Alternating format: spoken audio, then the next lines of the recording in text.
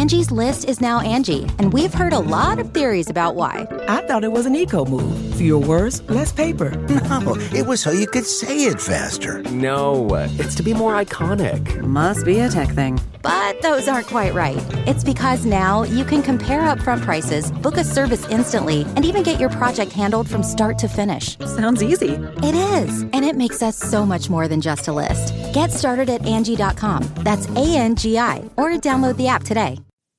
Okay, it's time to commit. 2024 is the year for prioritizing yourself. Begin your new smile journey with Byte, and you could start seeing results in just 2 to 3 weeks. Just order your at-home impression kit today for only $14.95 at Byte.com. Byte clear liners are doctor-directed and delivered to your door. Treatment costs thousands less than braces, plus they offer financing options, accept eligible insurance, and you could pay with your HSA, FSA. Get 80% off your impression kit when you use code WONDERY at Byte.com. That's BYTE.com. Start your confidence journey today with Byte.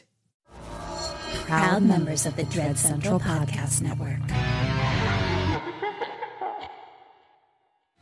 What's your favorite scary movie? Oh, come on, you know I don't watch that shit. Why not? Too scared? No, it's just what's the point? They're all the same. Some stupid killer stalking some big-breasted girl who can't act, who's always running up the stairs when she should be going out the front door. It's insulting.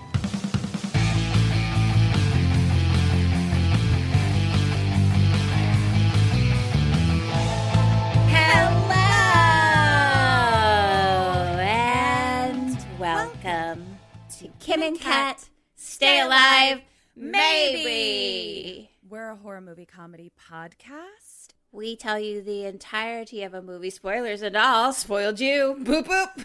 Boop, boop.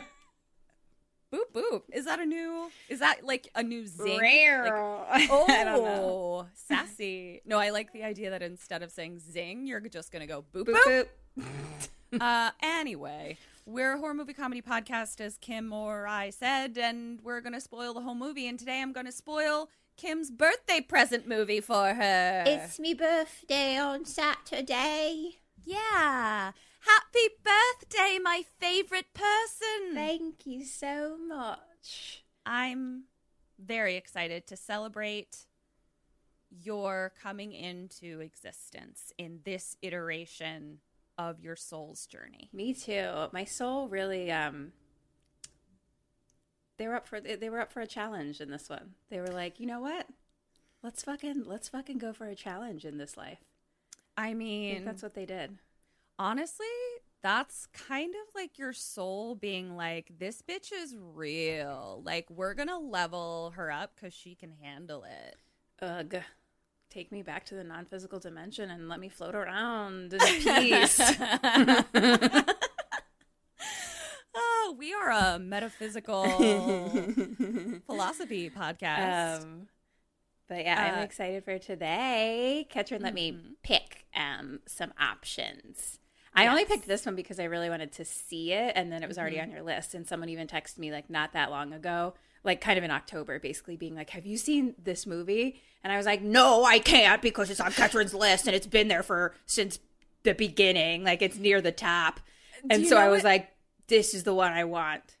Do you know what's so funny though? I should probably tell you this. Like, if there are any movies on my list, especially the ones that are like up at the top when we first started doing this, those are just like, a lot of them are just from lists where I was like, oh, right. I watched that or whatever. Like, there's Yeah, not that many that I same. have. Yeah. So Yeah, like but strong this is fun. feelings to like keep as mine. I mean, honestly, probably the same. Yeah. Like I might have some on there where I'm like, no, I really want to watch this, but yeah, otherwise I'm like, I don't know. I get to, honestly, watching it through your eyeballs is so similar to watching it through my own that I'm just kind of like, sure. But I'm excited to do this one for you. Yay. Do we have any other ideas, Nios? I guess we should say that we're definitely doing a live show. I had another thing that I was like, we should talk about this. Oh, it's December, so it's the last month for you to join Patreon in a yearly way. annual way. Yep. As like an annual membership subscription, whatever it's called. And you get 2 months free through the end of this year. Thank you for remembering that. I totally forgot. That's pretty exciting. And then we're going to do a live show on not this Saturday because it's my birthday, but next Saturday, 12/12 at 6 p.m. Eastern, 9 p.m. Nope. 6 p.m. us, 9 p.m. Eastern. Yes, exactly. I thought you were about to say 6 p.m. us, 9 p.m. you. And I'm like, nope. It's going to be $12. And certain levels of Patreon get free. And then every other level gets 50% off. So just another reason to fucking join. So fucking join. And if you can go to kksamlive.com for tickets. You can buy tickets there. Yeah, it'll just be like a PayPal because it's virtual. So just send us money and we'll send you the link. Deal? Exactly. Deal. Handshake. Boop, Shake boop. on it. Boop, boop. I love it. China holes out. I took a sip. I was taking a sip as I remembered that we needed to cheers, and then I almost choked on myself. Gina holds out. Tits up. I got way too excited to do it. Yeah. And then I forgot that I had it in my mouth to swallow. I'm so sorry about that. That sounds tough. I'm trying this new thing. Do tell. Have you heard of water? I've heard of it. Yeah. I'm drinking it. I'm a big fan of that, actually. Yeah. I vaguely remember like doing it in a past life. Right. Time. Yeah. A past pandemic time. And I'm thinking of taking it up again. It's interesting because I remember you doing it so strongly because you decided to put doorbell, ding dong, knock knock, fucking alarms on your phone every, I don't know, felt like 10 minutes. And they'd just go off for an entire recording. And I'd be like, just drink your water. I'm really struggling. I know. Go ahead. I was going to say get like a big milk juggy size one and refill it every day and be like, I have to drink this entire thing today, sort of thing. I think that's what my next plan is going to be. It really, like, I used to be great at drinking water, not just pre-pandemic, but actually pre-being in the classroom again. Then when you're in a classroom and you don't know when your bathroom break is going to be, I would have anxiety if I drank too much water because, like, I've actually truly almost wet myself. Right, yeah. In standing in front of a bunch of third graders. That's how I felt when I drove Postmates for like a hot minute. I was like, when will I ever pee again? Yeah. And then I just come home like extremely dehydrated. And I was like, well, this is horrible. Yeah. On so many levels. Yeah. So I think I just like need to like reacquaint myself with good old H2O. Yeah, I'm a big fan. Because I always have access to a bathroom now. You do? Mm-hmm. I can use it when privilege. Like literally whenever I want, I can use it. Yeah, it's a big privilege. Yeah. Even working at restaurants. Oh, yeah. I would definitely chug some water, but there are times where it's like just too busy to go. Or like, like the last place I worked at had like one bathroom for all like employees to share. So like there was always someone in it. So like there'd just be times where I was like, I need to pee. I need to pee. Hello, I need to pee. And then at like the Roosevelt, you had to like go like in the back secret hallway downstairs into like an employee area. Like it was like a whole thing to get to the bathroom. So it's just like depends on like what the situation is. There were times where like I think about that sometimes where I'm just like, gosh, I'm surprised I didn't like get bladder infections from working in restaurants. Yeah. I'm starting to notice it in my body where it's like I appear to be like shriveling up, but also bloated. And I'm like, this isn't how bodies are supposed to work. Yeah. The old H2O is great for the skin. Not going to lie. Yeah. So that's what keeps me skin looking young. You do have very young skin. So that H2O, me lass. Yeah. Me lass. Okay. Do you want to hear a movie?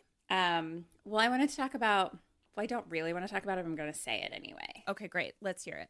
Just because we're recording the day after Thanksgiving, and I had such a tough day. I just wanted to say it in case anyone else did.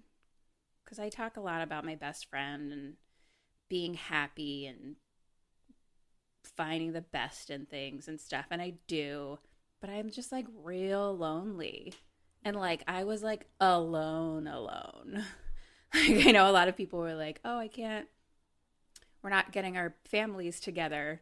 But I'm like, yeah, but you're still with your immediate family, like in your home, or someone, you know. And I'm just like, I'm with myself all day, and then my immediate family is complicated, and I don't speak to some of them, and so it's just so much, and I just felt really, really alone. Which, to be honest, isn't specific to the pandemic.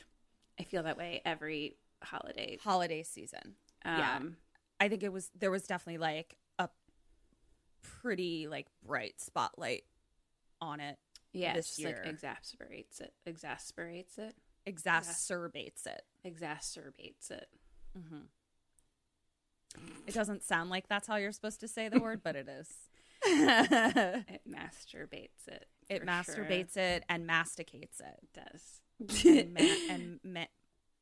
I can't think of any other Kate words, but yes, I'm glad that you said it, because I also just think, regardless of like saying it in case other people feel lonely, like I also think saying it out loud yourself is also good. Yeah, I mostly just didn't want to cry, but then I felt real goofy for the first 5 minutes. So I was like, this seems like I can do it. But like my face is really puffy and my eyes are really puffy and like red from like crying so much.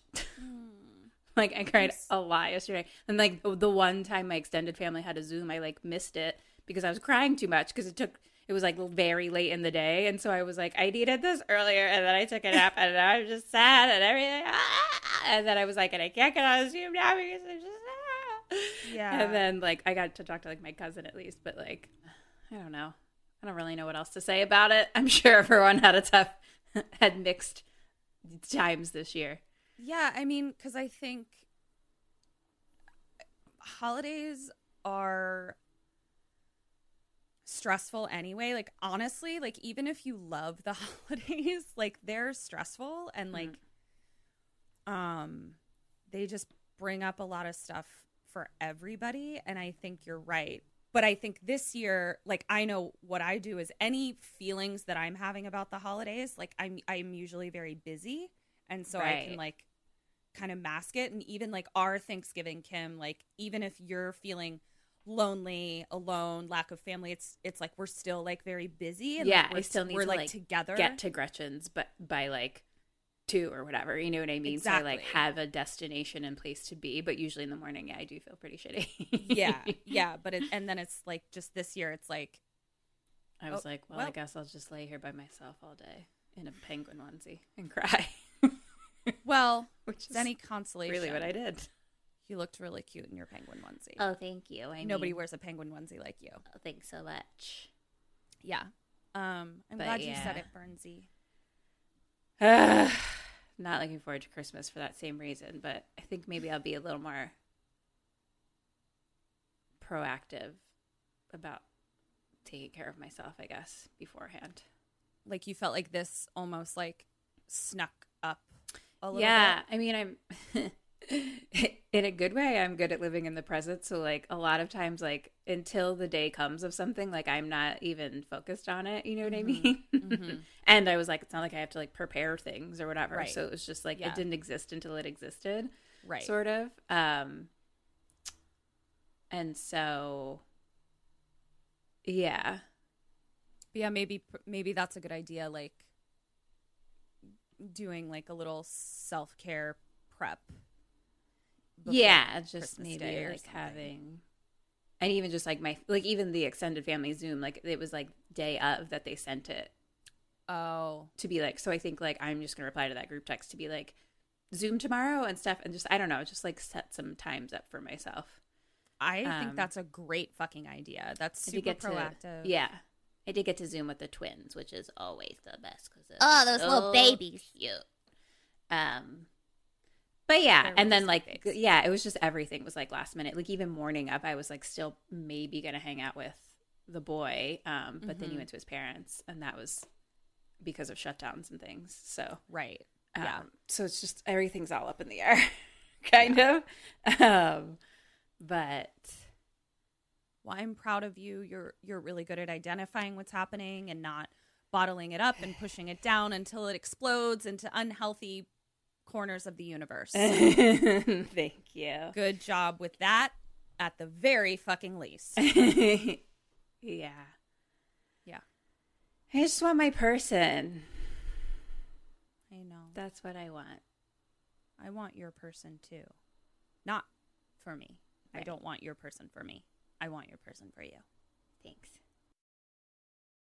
Okay, tell me my birthday movie. Okay. It was fucked. I know now that we've already posted on Instagram, people were replying already, and I was like, I haven't heard it yet. Like, still. Yeah.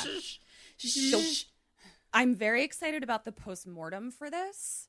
Because the one sentence that I'm going to say at the beginning in terms of like, we don't usually talk about the response to movies, especially prior to me telling them to you. But this sentence was really interesting at the beginning of an article where it was like, the gist of the sentence was 50% of people think this is an incredibly misogynistic movie. 50% of the people think that this is a feminist movie. Whoa, no. So I'm just going to put that out there. Oh, and no. yeah. Well, I can't wait to hear at the end which percentage you are. Spoiler alert, I don't know. Interesting. I don't know. So, okay, here we go. Are you ready? Great. Yeah. Okay. The director is Takashi Miike. I'm going to spell it because I'm not sure I'm pronouncing it right. It's Miike. And it's written by Ryu Murakami and Daisuke Tengan. And it looks like it's based on a novel because the first writer, it says novel. So I think it's a book. But Takashi has done some fucked up shit that is also visually arresting. Like, really beautiful. So here we go. Dead or Alive. What year is it? It's recent, 1999. right? No, Oh, 1999. 1999. Interesting.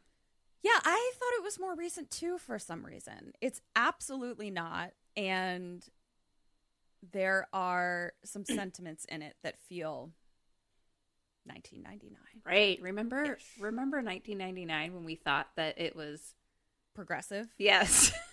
And then we watch movies from it now and we're like, oh, Yeah. shit. It was actually the colonial times in 1999, apparently. Okay, Dead or Alive. Dad. Dead. Son. Alive. Mom. Alive. Asami. Alive. Biz guy. Dead. Piano man in a wheelchair. Dead. 2 out of 6. No. Great job, self. It's going to be another wonderful turn around the earth. Oh, wait. I have to tell you this. Cousin was listening to, she's not caught up at all. And I think she kind of listens out of order. But she's like, when you guys start making money, I want you to hire a statistician and a probabilityist to figure out, like, what is the common denominator? Like, oh, no, it was that and a professional poker player. Because she was like, I bet you both have tells and you're subconsciously reading tells that Kim has somehow. Oh, yeah. And I was like, no, I think it's just luck. I don't think so. I think that you have tells, but I don't know what they are. Like, I haven't done my research back, you know what I mean? Got it. Because I don't care enough, but Yeah. Well, apparently Cousin cares enough for both of us and wants to hire a statistician and a poker player. Tell her to help me out. Thank you. Okay.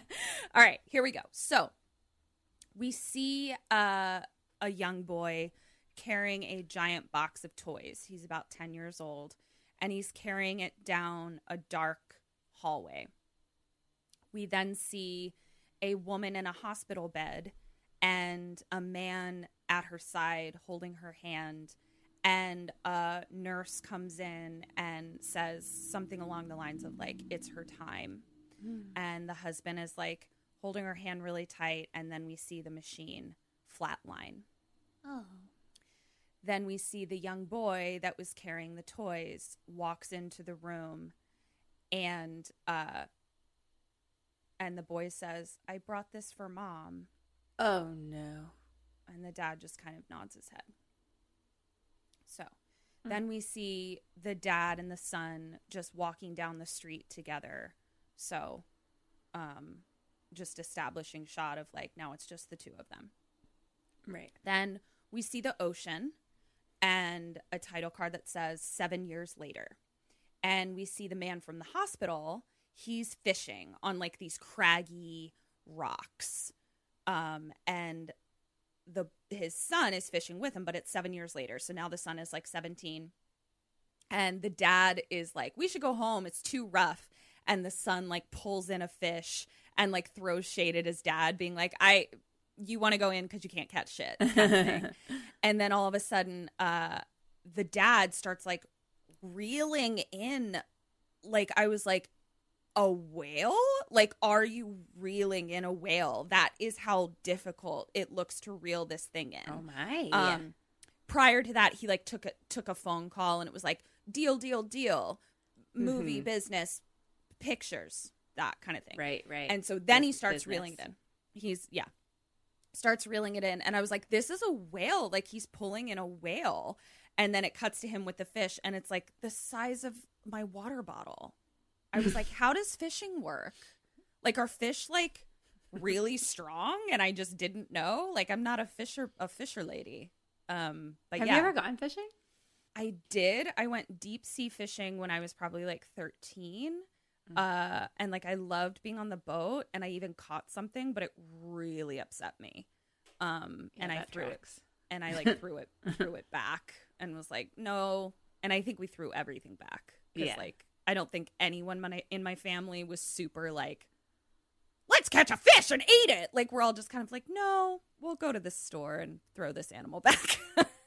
But anyway, so cut to dinner, and the son is like cutting up the fish that they caught, and he's talking about that there's this certain type of fish, the one that they caught, that's a hermaphroditic fish.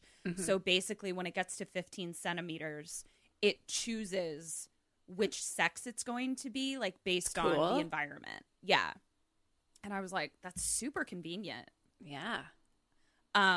So the dad asks what this one is, and the son is like, you saw the ovaries, like it's a lady or whatever. And the dad's like, I don't know much about ovaries. And and the son is basically like, you look like shit. You should get married again. Oh my. Wow, harsh. Yeah. Just tell it to him straight, son. Yeah, and dad's just kind of like, that sounds hard.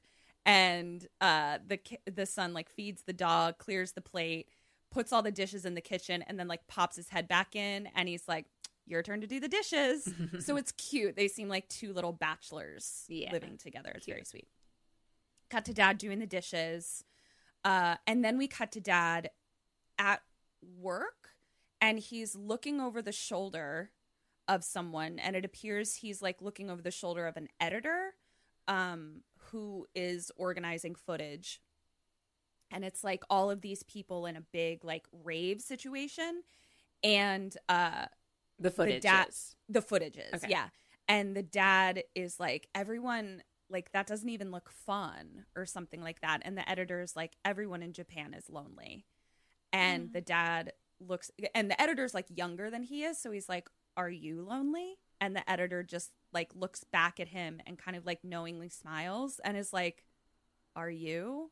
Like, just kind of being like, yes, we're all lonely. Like, I feel you, Japan. All of you. Yeah. I very much got the sense that like culturally Japan is lonely, which I I've never really heard that I would before, love to so know I more found it about interesting. that. Me too. I'm going to post-mortem it. Yeah, because it felt like a very sort of like the way that Americans are perceived as very individualistic. Right. It was almost said in that way of like, Japan, we're lonely. Yeah. So interesting.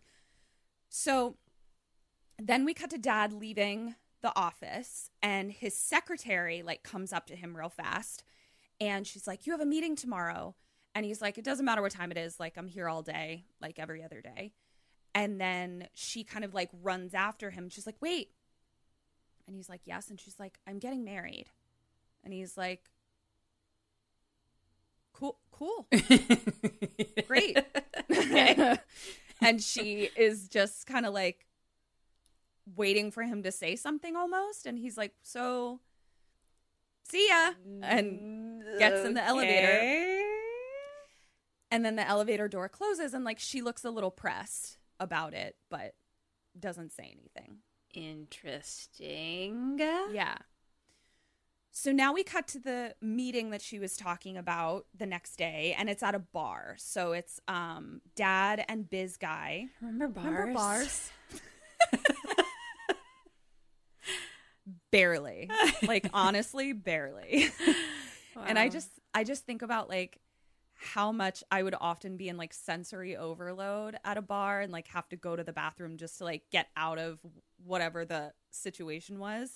And thinking about it now, I'm like, oh my God, I would give anything to be on sensory overload and have to escape to a bathroom. You're right. I know. It would just, and like buy an overpriced cocktail, like a $15, like crazy shit cocktail. Just hanging out with like a bunch of people at one time inside. Yeah. Complaining about how I can't hear you, but like we're still there. Just be great. Be great. So, okay, so they're in the bar, and Biz Guy is just very like business, movies, that kind of guy, and complaining about like, Japan is ruined. The recession has really fucked up, the movie industry. Japan is dead. And Dad is like, you said that last year. Like, just kind of being like, you're chill out. Yeah. Oh, I know this guy. Yeah. Oh, you definitely know this guy. So then they're like sitting at the bar, but then there's also like booths and tables. And sounds amazing. I know, God. It's so great. And there's like an eruption of laughter from a booth of girls over in the corner. That's us and sing. And then I just cried. I was like, I want to erupt in laughter. This is the real horror of this movie. It is. Oh no, this is it. This is the movie. 1999. It's actually just a romantic comedy in 1999 that is now a horror movie. That's it. Everyone is just super happy finding their person in bars, hanging out, buying overpriced drinks. The end. Oh. So happy birthday. Hope you're having fun home by yourself crying. Yeah, cool. Okay, so then eruption of laughter, and then we hear Biz Guy say some pretty misogynistic things. This is where it's like this is where we start to teeter-totter this here. Guy. Okay. And he basically is like, ugh, awful women, so full of themselves. Sure. Mm-hmm. And Dad is like, I think I'm going to get married again because my son told me to. But it's very... Okay. This is also where I was like, I feel like I want to maybe look into some cultural Japanese differences. culture? Yeah, because... So if I say anything that is offensive to any Japanese listeners, please know I'm just extremely ignorant, and I'm seeing this face value. So just want to put that out there. Yeah. Because what I was hearing was very much like the way to get married was Dad just needed to go out and pick somebody. There was very little discussion of, I hope I meet someone and it works out, right? Kind of thing. Interesting. Which was off-putting to me. And then the way that they were describing their perfect woman was very similar to like how I have heard descriptions of what was expected of geishas, in the sense that like they should be well educated and have lots of musical entertainment talent and be demure and beautiful and just sort of like you were just listing me until you said demure. I cannot wait until I get to my notes about the demurity of various characters where I just went, I don't even know. I wouldn't even know how to do that. Like, I don't know how to have just like small, demure feelings. Like, I don't know how to do it. Neither. I didn't know where you were going to go with that. Like, there could have been demure anything, but specifically feelings, I can't do it. No, and I found myself watching some of the women just being like, how are you so, like, reserved in a very, like, focused way, where I'm just like, none of all of your movements are perfectly sort of curated. There's no extraneous movements. There's no extraneous facial expressions. I'm just like, wow. I would just feel like a fucking bull in a china shop in my own body. Inside my own body. Yeah. It's true. Maybe is that why people are lonely? Because they're not like fully connecting emotionally? It could be. I mean, there's some vibes there for sure. So they're talking about, I need this and this and this. And then Biz Guy is like, you know, she really needs to have her own shit going and be confident, because those types of women are easier to take care of. Okay. And I was like, I mean, you're not wrong, but I also don't like the implications. So it was an uncomfortable conversation for me. Mm-hmm. And so then Biz Guy suggests an audition. Let's audition a wife. That's what the audition is for. For a wife. Yeah. So, I mean, sign me up. Yeah, I'm like, do you want to have an audition for a husband? I will run the audition and ask uncomfortable questions, and you just sit there and tell me which one you pick. I mean, yes, 1,000 times yes. Great. I see no downfall to this. So I'll set it up. Submit your resumes and photos to kksampodcast@gmail.com, and maybe you'll get a Kim out of it. Who knows? So now it's the next day in the Biz office, and Biz Man is like, hey, Dad, come in here. He's like, do you remember that script that we sold to a German TV station? He's like, I had someone kind of rewrite it, and it's now about, I don't know, a ballerina and somebody else, not really important. Okay. And we're going to make this movie. And so the dad is like, oh, wait, so we're like actually going to hold this audition that we talked about last night? Like, I think the dad was kind of like not expecting. Right. That yeah. to Like happen. It was just like, sure. Yeah. Kind exactly. Of thing. And Biz Guy is like, just leave it to me. You can trust me. And so the dad is like, I mean, wouldn't that be fraud though? Like saying that we're like making a movie, but really we're auditioning for my wife. And Biz Guy is like, no, like we're actually going to make the movie. But we're going to audition women for the lead role, and we're going to say that, you know, the people auditioning need to be beautiful and accomplished and talented. And the dad goes, well, if like she's such a catch, like why would she marry me? And Biz Guy goes, she wouldn't. But the other girls are going to be gems as well, and you can pick one of them. And he's like, maybe even find a wife for your son. Oh, no. So many no's. Just so many feelings about so many this. no's. I don't know where to put myself. I know. I can't. I'm uncomfortable in myself. And I don't know what to do shop. with it. I'm bulling around in this. Yeah. oh God. just bulling around. Bulling around inside myself. China's breaking everywhere. Especially as actresses. Yeah. Oh yeah, it gets Just you sit tight, girly. Happy birthday. Great.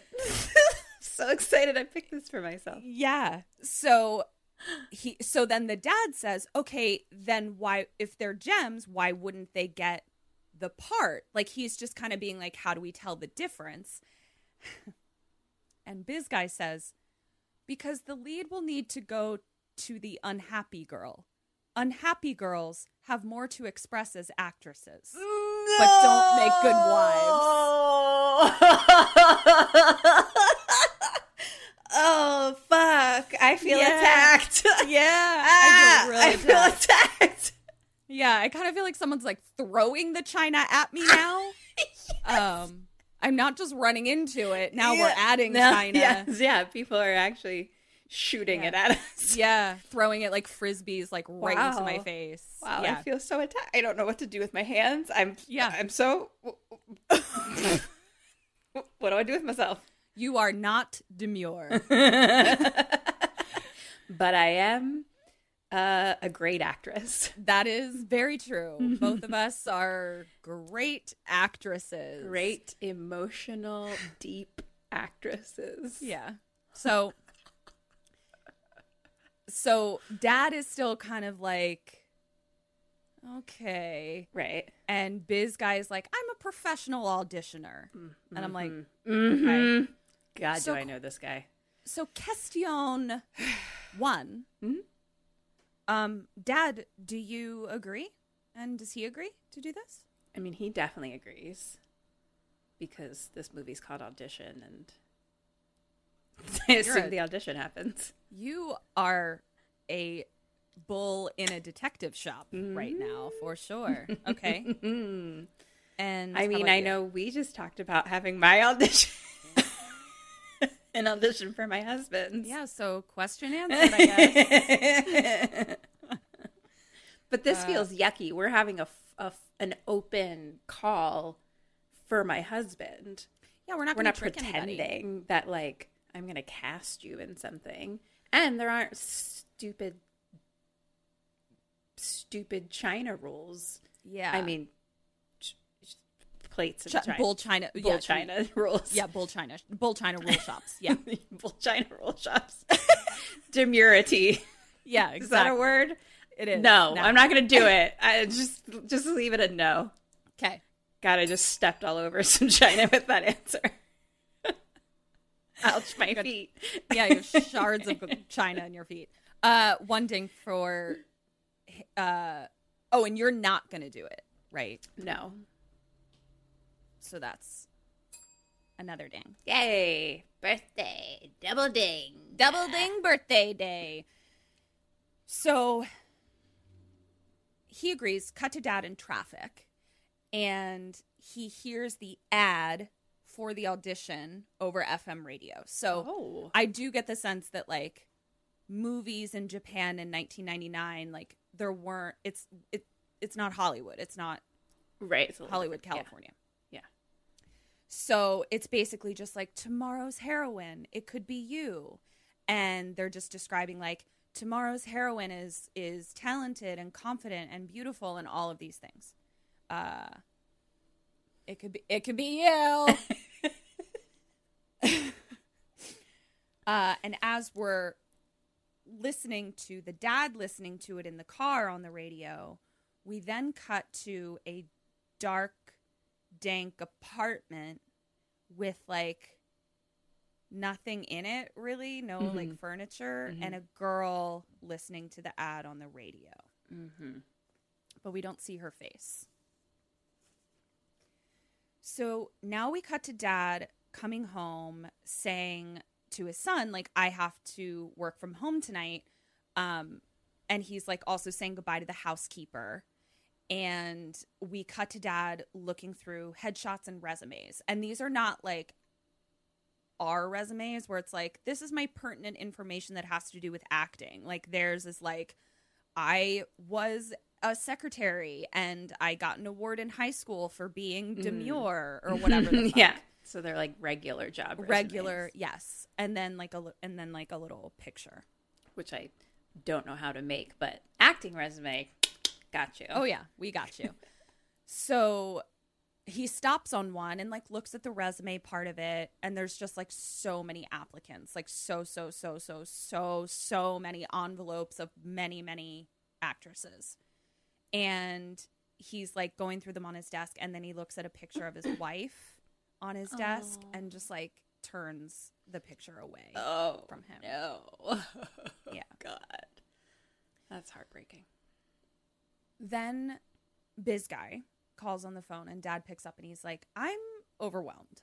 This is a lot. And Biz Guy is like, pick 30 of them.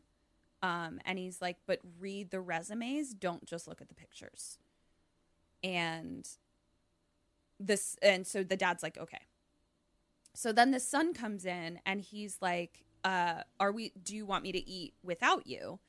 And the dad is like, yeah, like I'm doing something. And then the son is like, I brought a girl home. And Dad is like, oh, she can have my dinner. At this point, son leaves, and the dad kind of like drips a little bit of his coffee onto one of the resumes. Okay. And so he like pulls it out to like wipe the coffee off.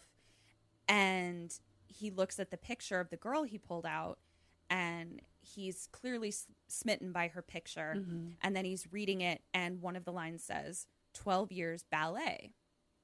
And if you remember the character's a ballet dancer. Okay. So then he reads the essay that she wrote. Apparently an essay was required. Good as well. Lord.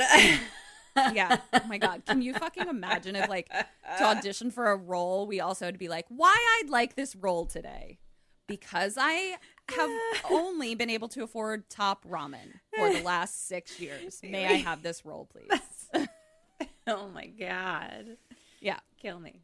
So he reads the essay, and she's like, I don't know if I could become an actress, but I was fascinated by the story because I too was a ballet dancer until I damaged my hip at the age of 18.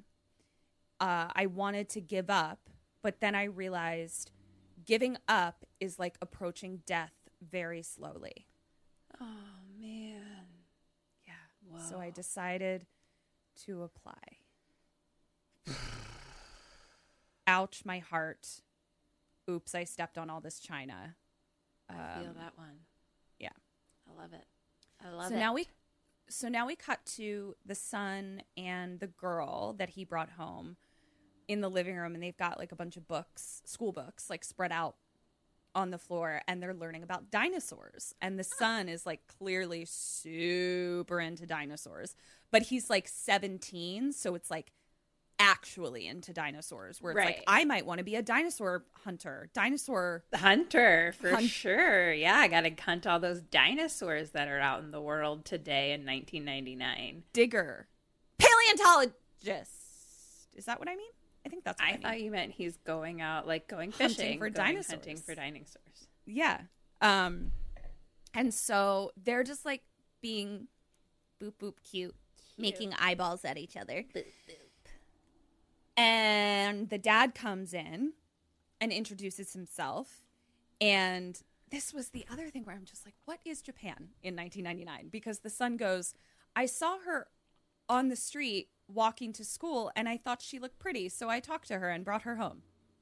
And I'm just like it sounds like you found a dog without a collar and brought the dog home. Like, I don't understand how these... I think sometimes with these things too, there's things lost in translation a little bit. With movies like this. Very good point. That's a very good point. Sometimes like colloquialisms and things like that. Yeah, that's very true. Translated as weird. Yeah. So I don't know that a ton was lost in translation. But I'm just saying, like it sounds like... No, that's a very good point that I didn't think of. And so she, stands up and like bows to the dad, and she's like, and I saw his biology books and I'm very interested in them. So I came home. So I was like, oh, that's nice. Like, she picked him too, basically. The dad puts on his coat. And then at this point, she realizes that she ate his dinner. So she kind of like giggles and she's like, oh, let me cook you something. And the dad is like, no. Like, you don't have to do that. And then he like takes the dad takes the dog out for a walk and then like gives his son like the okay sign after over his shoulder. Mm-hmm. And the son is just like, yeah. The son is really charming and cute. Is he? Really charming and cute. We would have been no match for him when we were 17 at all. We would have been like, take all of my china. So then we cut to a single chair in a room, a big like gymnasium type of room. Okay. Yep. Mm-hmm. Actually more like a dance studio probably. Right. The dad and biz guy are in there behind a table and they start bringing in the girls one by one. And so now we just have a montage of all the girls coming in and he's filming them. And it's just girl question. You see it, the scene. So I'm just going to go through some of the questions. I've lived it. I'm with you. Yeah. So I'm just going to go through some of the questions that are asked of these girls seemingly auditioning for a movie. And I want you to just think about if you were asked these questions in an audition. What does your father do? Why did you apply? Have you had loveless sex? What? Are you into drugs? And then we see a cheerleader with a baton. And then who is your favorite actress? And someone saying that they love Julia Roberts. And then another girl who's doing like flamenco dancing. And then another girl who's being asked, would you work in the sex industry? And she says, my friend does. And then it's this one, which, you know, it's a very, what we're supposed to think is a very plain looking girl. And the guy is just looking at her being like, next. And I'm like, she's super cute. Whatever. Yeah. Mm-hmm. Then we get, what is sex to you? Why would you answer that? What is sex to me? Sorry? Sex is what? I don't know. It's the coming together of two people who hopefully vaguely like each other, and I partake in it sometimes. Why are you asking me, Mr. Like interviewing me for a job, man? Yeah, Sir. and like that was like what was like the girls were not put off by these questions. They were just answering them. And, you know, I imagine, have you had loveless sex? The answers were, of course not. Whereas we'd be like, yes! Last breaking night. China. But it is that thing, especially when you're young and starting out and stuff too. Like, I can't think of anything off the top of my head, but I do feel like there's times and situations that I've been in where I was like, this feels weird, but you like are just like, yeah, like you just smile and answer the question. It's why it's so insidious, because like the power dynamic. Yeah, it's bad. Because you want to fucking roll. Yeah, and you're fucking desperate to do it. Yeah, desperate. So you just like play along with whatever's happening. Mm-hmm. Yeah, and you have people that will say things to you like, "This will make or break this will make your career." Right. So there is that part of you that's like, I mean, would I blow a director for a role? Like, it's confusing. It's confusing. And they prey upon that, you know, like they're preying upon our complete desperation. Definitely. So then we get, are you psychic? That one I was like, is he looking for a psychic wife? Like, remembering that these are all questions for a wife? I'm like, where does he come down on psychic? Yeah, like, well, the thing about that one is like, what does he want the answer to be? Exactly. Do you want a psychic wife? Do you not want a psychic wife? What kind of wife do you want? What are you interested in? Then they laugh for us, and then we have break time, 10 minutes, and the dad is like, I'm sorry, laugh for us? Yes. Can you laugh for us really quick? I hate myself. This is too... I think I've definitely done that before. I hate my life. What's happening? Oh, I've 100% done that for like a Swiffer commercial that I didn't book. And then I went to a bar where I couldn't hear my friends and spent my last $15 on an overpriced drink, and it was glorious. Life was grand. Yeah, those were the days. So Dad is like, you know, I'm nervous. I'm going to go to the bathroom during this break. And when he goes to the bathroom, he sees the girl from the photo, and he's like, there she is. So now we're bringing in a new batch of girls, and it's more questions. And it's like, I only ever wanted to be famous. I'm a designer. Here are my boobs. Last agent I had only specialized in porn. And then we see the biz guy being like, save that resume for me. No. And then it's a girl holding up her wrist going, and this was my second suicide attempt. And I'm just like, what's happening? What is this audition? What is this audition? What's happening? Yeah. When you said, here are my boobs, they were showing boobs? She took her boobs out. Here are my boobs. That's not good for an audition. She didn't say, here are my boobs, because the boobs being out were self-explanatory. Right. But there they were. That's not allowed. Don't do it. Don't do it. So then it's Asami's turn. And that was the girl that he saw that he liked. She comes in all in white, and she's answering all the questions, and she has demurity for days. I mean, she has made demurity, which may or may not be a word, an art form. Like, truly, I love watching people that are capable of this, because it is so far outside my comfort zone that I'm just like, how are you so still? I don't understand. What do you think is inside their china shop inside? It's just china. They're just sitting and drinking it I think it's not what's in their china shop, it's the absence of a bull. Right. Okay, that's what we got. So it's the same. We all have china the same shop. china shop. Yeah. They're just chilling in it. Yes. And we are a bull incarnate. Correct. Oh, okay. Yeah. All right. That okay. tracks. Got it. So we're getting her answers, but we saw her come in, and then for the rest of the interview, the camera is on Dad zooming in as she talks. Interesting. His face. And she's like, I've never been in a movie before, but I've had several offers. I was like, what? Who? You're just walking down the street and people are offering you a goddamn movie? Bitch, what street you walking down? And you're like, no, thank you. Yeah. What the fuck? Get out of here. Get out of my shop. And then she's like, I don't have an agent, but I have a music executive who looks after me. Interesting. Am I supposed to have one of those? Am I supposed to have a music executive that looks after me? I don't know.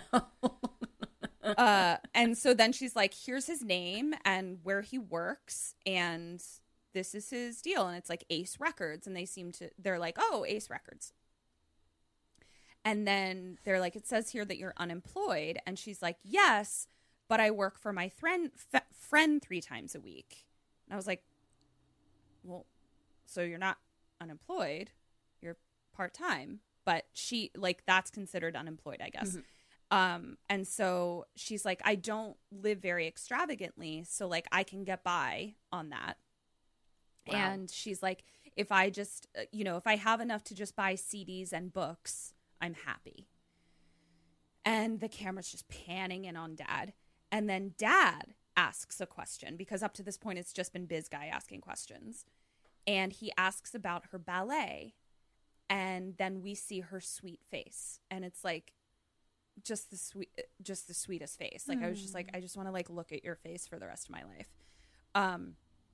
And Biz Guy kind of like looks at Dad being like, sort of responding to like asking such a personal question that is directly related to like, I'll keep going. So he kind of looks, And he's like, tell me about your ballet. And then Dad says he was very impressed by her understanding of life and that we'll all lose something. And this is where Biz Guy is like, this is getting personal. Like, he's like, this is a very personal conversation you're having. It seems to be weird. And she smiles. I'm sorry, this is too personal? Apparently. Great. Apparently. Yeah. And so she just smiles and like says, thank you. And Biz Guy is like, just looking at him like, anything else, weirdo? Like, you know. And the dad just can't take his eyes off of her. Mm-hmm. So Biz Guy then asks for another break, and the dad is smitten. And Biz Guy is like, she makes me nervous. And he's like, Biz Guy said that, or Dad said that? Yeah, Biz Guy said that. Oh, good. And he's like, she kind of weirds me out, but like I can't put my finger on it. Mm-hmm. And Dad is like, I'm not hearing that. I'm into it. Yeah, not weirded out at all. So now we cut to Dad and son at home eating dinner. And the son is like, girls are so complex. I'm scared of girls. And he's just like, there's so much more there than I ever thought. Yeah. Yeah. Mm-hmm. We have thoughts and feelings. And a lot of them. Entire China shops. Whole fucking China shop. China malls up in there. Wow. Yeah. And so that was very interesting. And he was like, but I'm happy about it. Like, he was like excited by getting to learn about girls. So then he finishes dinner and tells his dad, he's like, why don't you marry somebody who can cook better than our housekeeper? Mm-hmm. But like, it was cute. Like, yeah, you know. And then he's like, all right, I'm going to go learn about dinosaurs. So question 2, you're all done dinner. Son is dinosauring it up. What do you do and what does Dad do right now? Is he going to go jerk off to her picture? Okay. And you?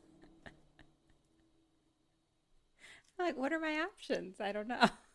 The world is your China shop, Kim. You know that's too much for me.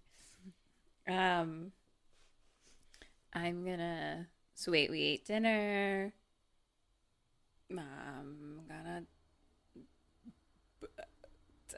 I guess I'm gonna put on the old TV and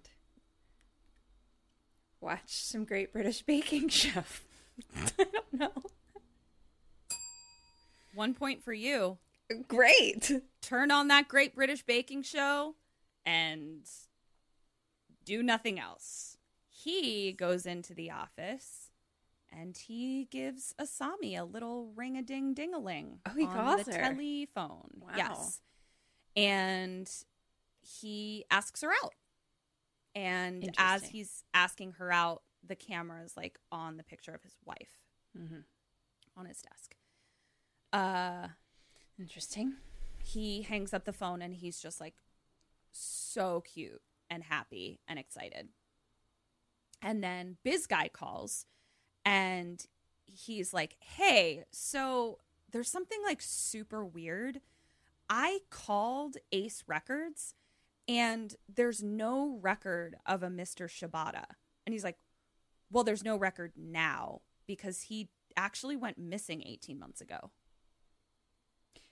Uh-oh. Question 3, what do you do and what does Dad do? I'm going to cancel my date. Okay. He's going to...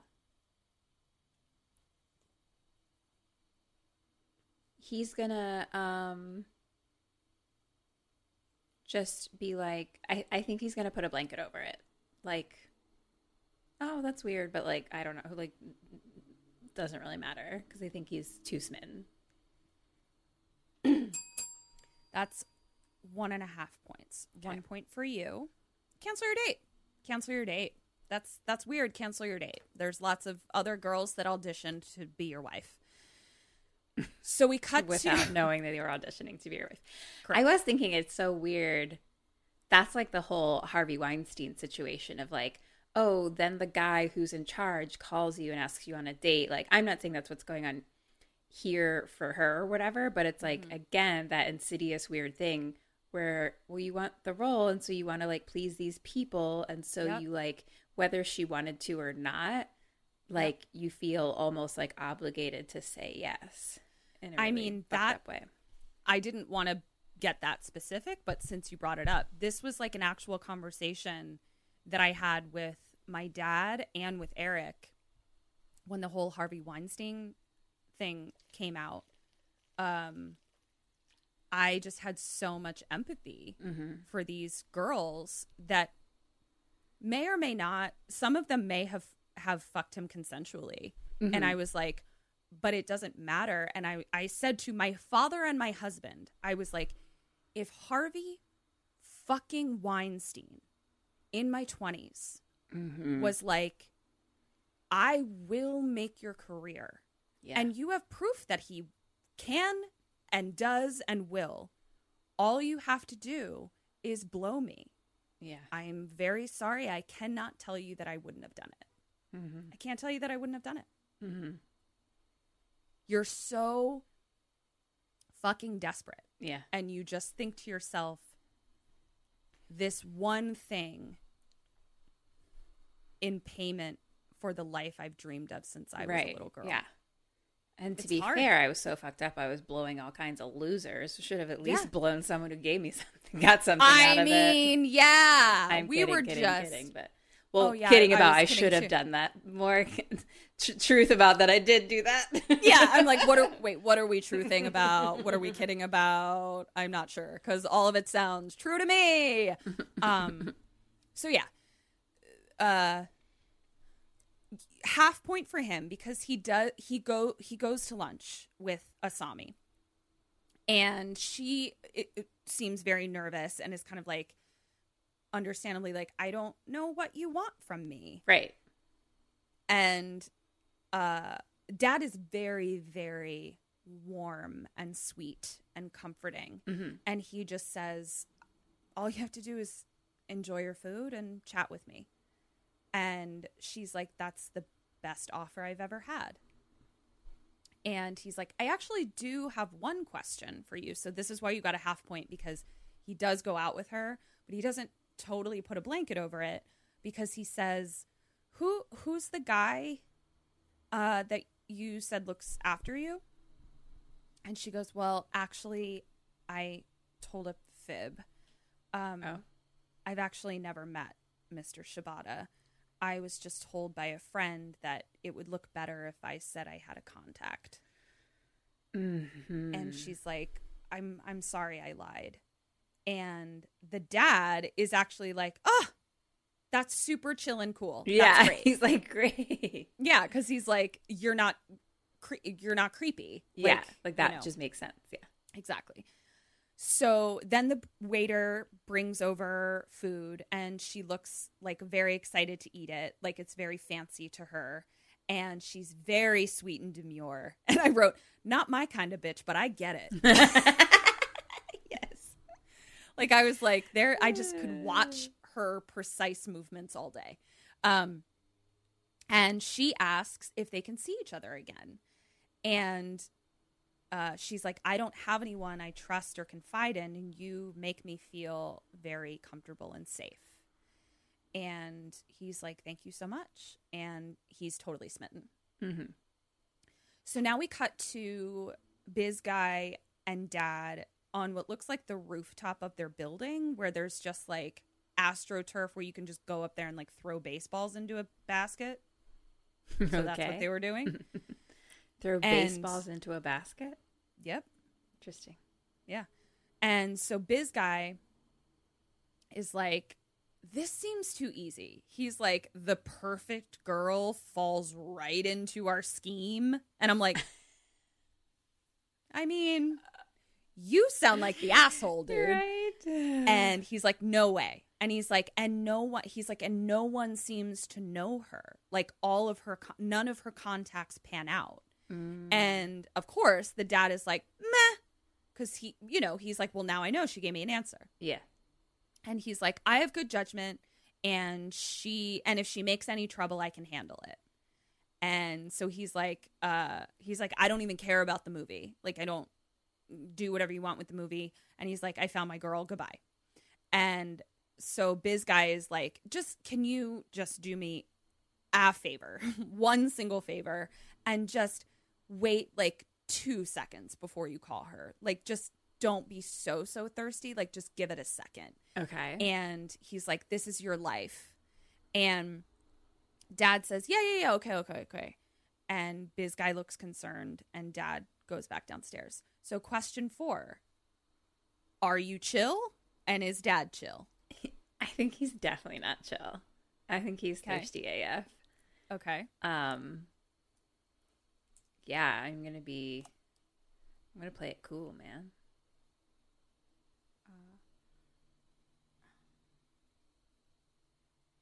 You're gonna play it cool, but you are going to call her. So, well, is it not a yes or no question? You were like, are you chill or are you not chill? I'm just asking for details if you had any.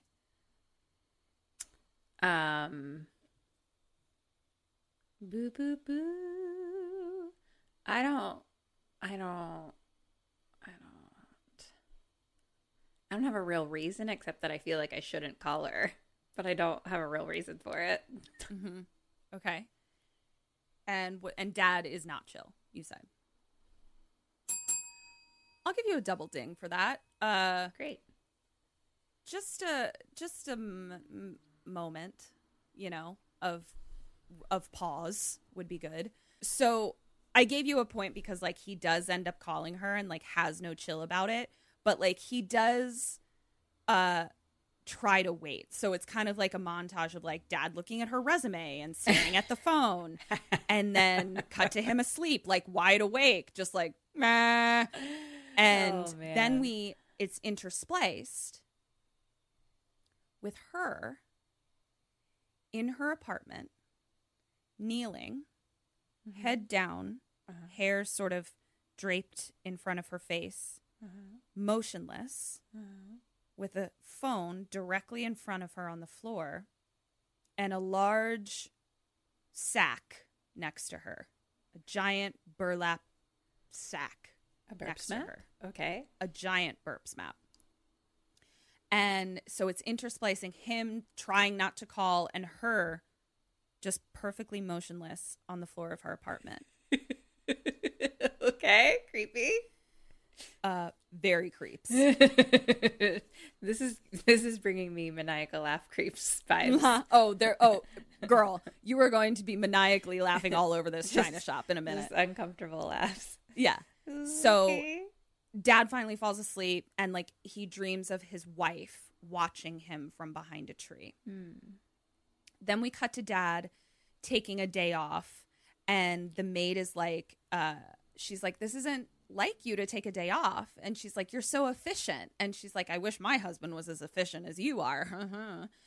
And she asks, she's like, do you have a lady friend? And he like just kind of smiles. And then he picks up the phone. So he waited a day, but like he needed some more chill. Cut to him in the office. Dad's secretary comes in, and she says goodbye to him, but then like doesn't leave.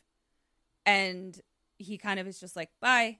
And she's still standing there, and he's like, is something wrong? Mm-hmm. She's like, no, nothing. See you tomorrow. And leaves. And he looks at his phone again. So I guess I'm still going to give you the point because it's your birthday, but I guess now that I'm reading it back, it was like he was a little bit more chill than I thought, because it looks like he picked up the phone when he was talking to still hadn't called. He still hasn't called yet. Yeah, okay. Picked up because now I'm saying I wrote picked up the phone, so it looks like he picked up the phone and then like put it back down. Got you. It's fine. You still get the point. So now he's in his office and he looks at the phone again. Cut to Asami in her apartment. Same position, hasn't moved, but is now just asleep. Eyes closed, sitting there. Oh, no. And all that's in the apartment with her is the phone directly in front of her giant burlap sack. What's in the sack? What's in the sack? And we cut to Dad. He picks up the phone, then hangs up again, then leaves the office, stops, turns around, and we cut to the phone ringing in her apartment. All we see is a slight curl of the corners of her smile and her slowly lifting her head. Back jumps! She picks up the phone, but is kind of like, oh, what a surprise. Cut to them having dinner. And she says, you may think I'm a clingy type of woman, but I've been waiting for your call. And now that you're here, I can't stop smiling. And then they like clink glasses. And again, God, I wrote this so demure. I wrote it like 16 times. The bull inside you cannot get over it. The bull inside me was just like, what is this creature? The bull's just sitting down eating popcorn, watching her, just fucking like donkey facing. What are you? Yeah. So then he's like, how is your family? And she's like, they're average. She's like, they don't live around here. My dad wanted to live by a golf course. And he says, do you still work at your friend's bar? And she says, yes, it's called Stonefish. And he says, can I come visit you? And she says, no, my friend really gets all up in my business, like my personal life. Mm-hmm. And I just don't want to complicate it. Right. Convenient. Yeah. And he's like, okay. So then he tells her, he's like, so the film may not get made because they lost the money backer for the film or whatever. Mm-hmm. And he apologizes because he knows that she needed the money, like meaning like for the part. And she says, meh. She's like, I feel lucky to have met you. So she's like, I already won. So now they're at a new dinner. So a new restaurant, new dinner. Mm-hmm. And she's like, I feel so safe and serene with you. She's like, I lost ballet, but I found you. And oh no. Uh-oh. And he's like, well, we all carry on. And so he's equating losing his wife with her losing ballet. Yeah. And they're staring at each other. And she says, I've been on my own my whole life, and I've never had anyone. And men have approached me, but none made me feel safe. I am losing it because this feels so uncomfortable and scary. Like it's like something's going to happen bad, but at the same time, I'm like, this is the dream. Yeah, at the same time, you're like, hashtag same. Yeah. I'm like, this is all I want in life, but it feels the... I'm going to have you do me a favor and hold that china plate, if you would. Okay. So then we cut to them in a cab, and they're just smiling at each other, setting up when to see each other again. She like tells the cab driver, she's like, you can stop here. And she gets out and thanks him. But like, it's just on the street.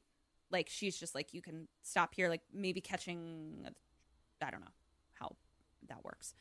And now we cut to her inside of her own apartment, and we see the phone and the sack on the floor. Mm-hmm. Cut to son interneting about dinosaurs. So cute. He just loves dinosaurs. It's so cute. It's really cute. And he's like very excited because like some new fossil was found, and he's like, I gotta go learn everything there is to know about it. He's I love him. And Dad comes in to talk to him, and the son like kind of whirls around in his chair, and he's so cute. And he's just like, have you found a girlfriend? And the dad is like, how did you know? And the son is like, oh, behaving oddly, smiling to yourself. And Dad's like, she's 24. And the son's like, ooh, closer to my age. And then he's like razzing him, and he says something about like, she must be cheating on you, being like, you're old, she's young, kind of thing. And Dad's like, whatever. And the son says, have you asked her to marry you yet? And I'm like, how quickly do these things happen? I'm like, this is fast. But everyone seems cool with it in 1999. And so he's like, no, but we're going away this weekend and I'm going to ask her then. And the son is like, yeah. And the son is like super supportive. And dad is like, you'll meet your new 24-year-old stepmom soon. Man, I got to get with this demure shit so I can get me a husband. I guess like it's if I guess men are looking for people to take care of their china. And who are you going to pick? A bull or Miss Demure? Right. I never knew that that's what they were looking for. Honestly, same. Why didn't anyone ever explain this to me? We have so many guy friends. I have so many brothers. No one's ever explained to me that what a guy is looking for is someone to take care of their china. Yeah, why didn't Eric Well, the reason Eric didn't explain it to me is because in comparison to him, I am demure. He is a literal, actual, non-figurative bull in a china shop. And so to him, you are like, oh, demure lady. She's so precise and small and quiet. Yeah. Wow, that just I think we just figured it out. We really did. Yeah. Wow. So I just gotta find a more. So don't put your bull under a bushel. You just find a bigger bull. Yeah, I just gotta find a more bull than me. Yeah. There you go. Interesting. Well, I can't wait for our auditions. So hope and call. Here we go. How much of a bull are you? China shot. First question. Be like, I'm not in the right place. So, cut to Asami standing on a balcony looking out over the ocean. And it's a haunting shot, just really beautiful. Like a still of that I would like hang on my wall. It was gorgeous. And dad is just watching her, and she demurely turns to him and smiles. And now we cut to the bedroom, and dad is blinded by his boner. Like his boner must be just blocking all vision, because she is just sitting on the edge of the bed, like perfectly stick straight with her hands just resting on her knees, staring at the wall, not responding to the things he's saying to her. And he's just like, you're so beautiful. And I'm like, bitch, this lady is creep. What are you doing? This lady is creep. And so she's just sitting there staring straight ahead. And he's like, we can go here, or like this place is really nice. Clearly it's somewhere where he like took his wife, probably. Yeah, okay. And she just slowly gets up, turns off the light, and he just keeps talking. And she turns away from him and just starts unbuttoning her dress. Uh-oh. And then she just takes it off. And then takes her bra off. And then takes her undies off. And then just demurely and precisely gets under the covers, pulls them up to her neck. And he's like, "Gulp." And she just lays there and she says, come here, please. And he looks real nervous and he's like, excuse me, let me just get this boner out of my face. Oh my. And he starts to like take his jacket off, and she's like, don't take your clothes off yet. She's like, just look at my body. And she just lifts the blanket, starting at her feet, lifts it all the way up very, very, very slowly, and stops right before we're going to see her hoo-ha. And we see that there are 2 long burn scars on her upper inner thigh. Oh, no. And she says, I burned myself by accident when I was young. I want you to know everything about me. So the attitude again felt like, I'm not perfect and I need you to know that. Yeah. Like as if this would be, I'm not the perfect doll you thought I was kind Right, of thing, which yeah. made me very sad. Very sad. And he is just like, you know, cool with it, obviously. And then she says, will you love me alone and no one else? Question 5. What you say, Kim? I think that he's like, yes. And say those words again to yourself. will you love me alone And no one else. Oh. No. I love other people too. Double dang, birthday girl. So he says, Really led me into that one. Thanks. you're welcome. He says, I will. So she then says, they all say that, but you're different, aren't you? She says, love only me and no one else. He nods his head, takes off his jacket, and kisses her.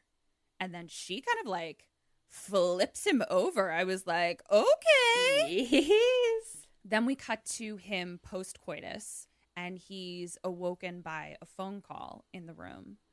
And he looks over, and she's not there. And the concierge on the phone says, your companion left, so we need you to confirm your stay. Like, I guess that meant like checked out. Like she checked out. Like, are you still gonna stay? Exactly. Interesting. And he's like, she left? And so he's like super upset. And we cut to Dad at work with Biz Guy like the next day. What? And he's like, she isn't answering her phone. I can't contact her. I just need to talk to her. And he's like, there must have been some misunderstanding. Like, I don't know what happened, but like, I just need to talk to her. And he says to Biz Guy, he's like, can you find her address? So question 6, you're Biz Guy. Do you help him?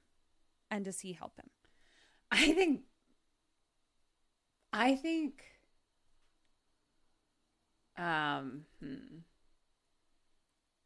think that's fucked up.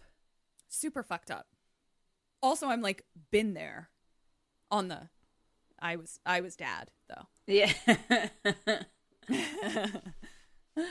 Someone left you in a fancy hotel? Not in a Who's taking me to fancy hotels, Kim? No, someone left me in the basement of some musician's house. That's how I rolled. Fancy hotel. Come on. They don't let bulls into those places. Right. Yeah. What was the question? Oh, find his address. I'm like, find her. Oh, and I'm the friend. Yeah. No, because I think that's fucked up. So I'm gonna be like, she disrespected you. You need to let it go, bro. Okay. Also, I already had a weird feeling about her. So yeah. What does Biz Guy do? What does Biz Guy do? Because he's like such a dick. Like, I bet his name is the equivalent of Chad. It's the Japanese Chad. Oh yeah, for sure. What does he do? He's such a fucking douchebag. Yeah. But I feel like, what does he do? It could go either way, really, honestly. But I guess I'm gonna say he does. I don't know. That one really could go either way. 1 point for you. Biz Guy says, no. Yeah. I'm not helping you. Find Right. her. She's a creep. Right. I told you. And he also like gets a little feisty with him, and he's like, I need you to forget her. She's got you way too sprung. Also, I thought you said you could handle her if she caused any trouble. Oh shit. Yeah. Boop boop. Boop boop. And Dad is basically like, don't tell me what to do, and like slams the door and leaves. And it's just like, you're not being supportive. And he leaves. So we cut to him in his office and he's like pacing, right? And he's looking at her resume and he sees Shimada Studios, where she trained for 12 years. Question 7. What does Dad figure out a way that he could maybe find her, and what do you do? To contact Shimada Studios or go visit them and ask. Same, Okay. hand in hand. I'm going to give you a double ding for that. He realized that there is an address on there, and it's for Shimada Studios, because the whole issue is like there's no addresses anywhere. And he's like, there is an address, Shimada Studios. I gave you a point for that because you're going to gain some information. So he cut to him going to the address. It's all boarded up, okay, the door. But he hears a piano inside being played. So he basically, like, he can kind of get his arm through the boards to kind of pry open the door behind them. And then he starts kind of like pulling the boards off, and he goes in. And there's an old person sitting in a wheelchair with their back to us playing the piano. And there's point shoes hanging off the chair, I think. And there is this little fire going. So, like, it's about the size of, like, our fire pit, Kim. So it's like 12 by 12 little square. Yeah. But it's more like a canister, okay? And it's got these, like, sticks in it that are being heated by the coals down below. But do you remember that game where it was, like, sticks that you would stick through, and then you would have to pull one out and make sure that the marbles didn't fall? Yeah. It looked like those sticks, but, like, made of iron and, like, heating up in this little fire that was, like, there to keep him warm. Dad comes in and he says, "Excuse me." And he says, "Are you Mr. Shimada?" And he says, "I called earlier. But you didn't pick up. I want to ask you about Asami." And the old man, without turning to him, tells him to go away. And Dad says, "I know I'm intruding, but have you ever had any trouble with her?" And he's like, "I just want to contact her." And the old man starts creepily laughing and doesn't turn around. Okay. And he's just laughing, and the dad's like, "Cool." Then he slowly wheels himself around, and the old man says, "Have you seen her?" And Dad says, "Yes." And the man laughs, and he says, "Have you heard her voice?" Dad's like, "What do you mean?"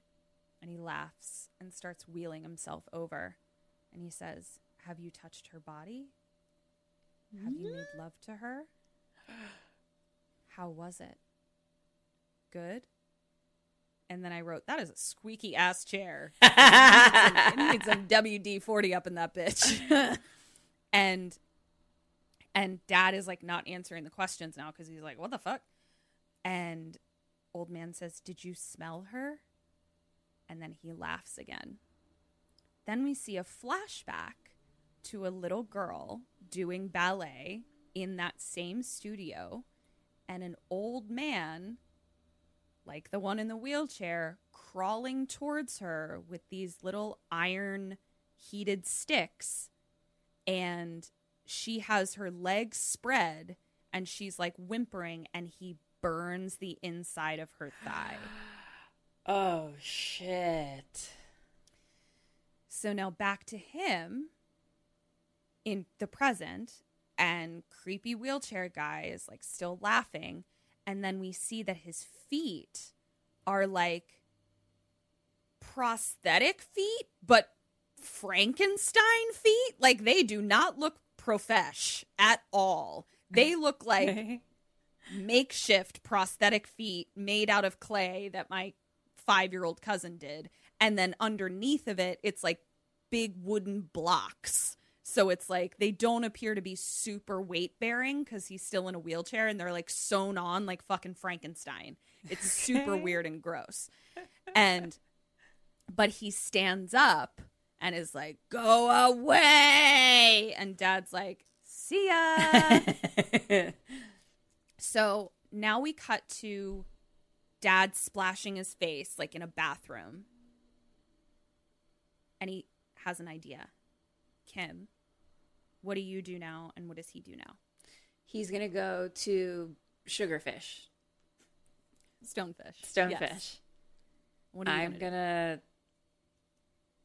live out the rest of my life never thinking about this bitch or her dance creep instructor ever again.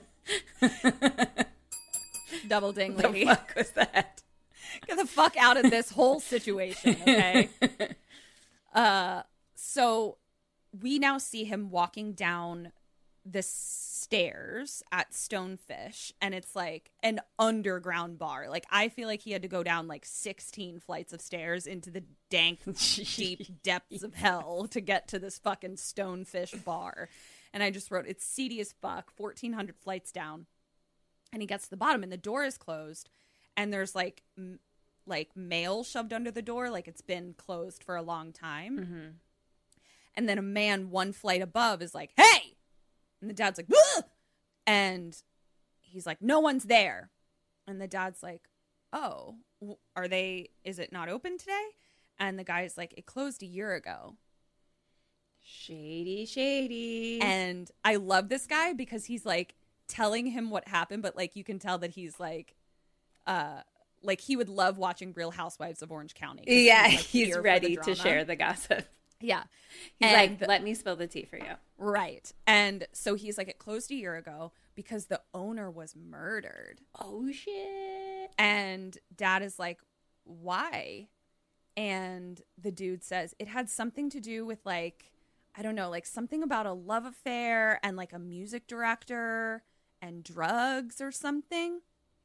And he's like, it was crazy. Like, she was all chopped up, and like our floor is tilted because it's like an old building, so the blood was just like spilling out into the hallway. Like, he's like here for it. He's like describing an actual murder the way we describe horror movies to each other. Totally. And he's like, when the police got here, they found the owner like all chopped up into like lots of pieces, but they found 3 extra fingers, an ear, and a tongue that didn't belong to her. Shit. And he's just like, crazy, right? And Dad's just like, what am I? So first we got Frankenstein feet, and then we have extra tongues and ears and fingers. And we see like a flash of like a tongue on the floor, just like, and the dad is just like, whoa! And totally freaked out. And then the guy is like, okay, bye, and like goes into his little place. Here for it. I love him. I want to like a spin-off of that guy. Yes. Where he's just like always looking around corners like, what's happening? And so now we cut to home. Dad's home. And the maid is there. And she like calls the dog for dinner and like gives him a bowl and then pets the dog goodbye, and she leaves. And we see that as soon as she leaves, perspective, someone is watching her leave. Mm-hmm. So then we have all POV now. Okay. So we are the person watching her. We are the person going inside behind her. We are going upstairs, like running upstairs. We are looking all over the house. We see the picture of his wife on the desk, and it stays there. And then we see his carafe of booze. Like, he's got like one of those fancy things. I see it. I got you. Then the house kind of goes dark, like showing the time passing, right? And we hear a voicemail from Son, who's like, hey, I'm going to stay out tonight with a friend. I'll see you the next day. And we hear dad, like, now he comes in, like, listening to the message, okay? Turns on a light, picks up his carafe of booze, makes a drink, lays down on the couch, and then starts to feel really funny. And he, like, holds his head, and he, like, can't quite see. So question 9, Kim, you start to feel this way. What do you do, and what does he do? Call 911. I do. And Okay. he, what does he do? I'm dizzy. I'm gonna drink some water.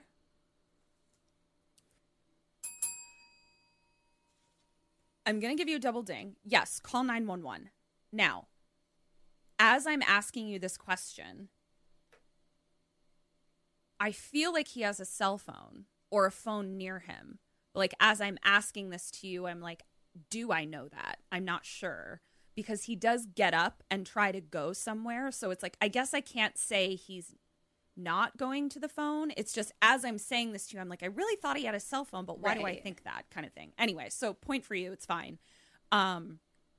He stands up, starts stumbling, and then like falls just straight back. Like just like he's fucking made of wood and just falls down. Oof. So I need to do a postmortem on this as well. I'm just going to describe it to you as I see it. Okay? Okay.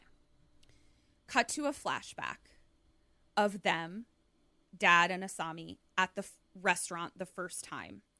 But the convo about her family extends. Okay? So we get more information.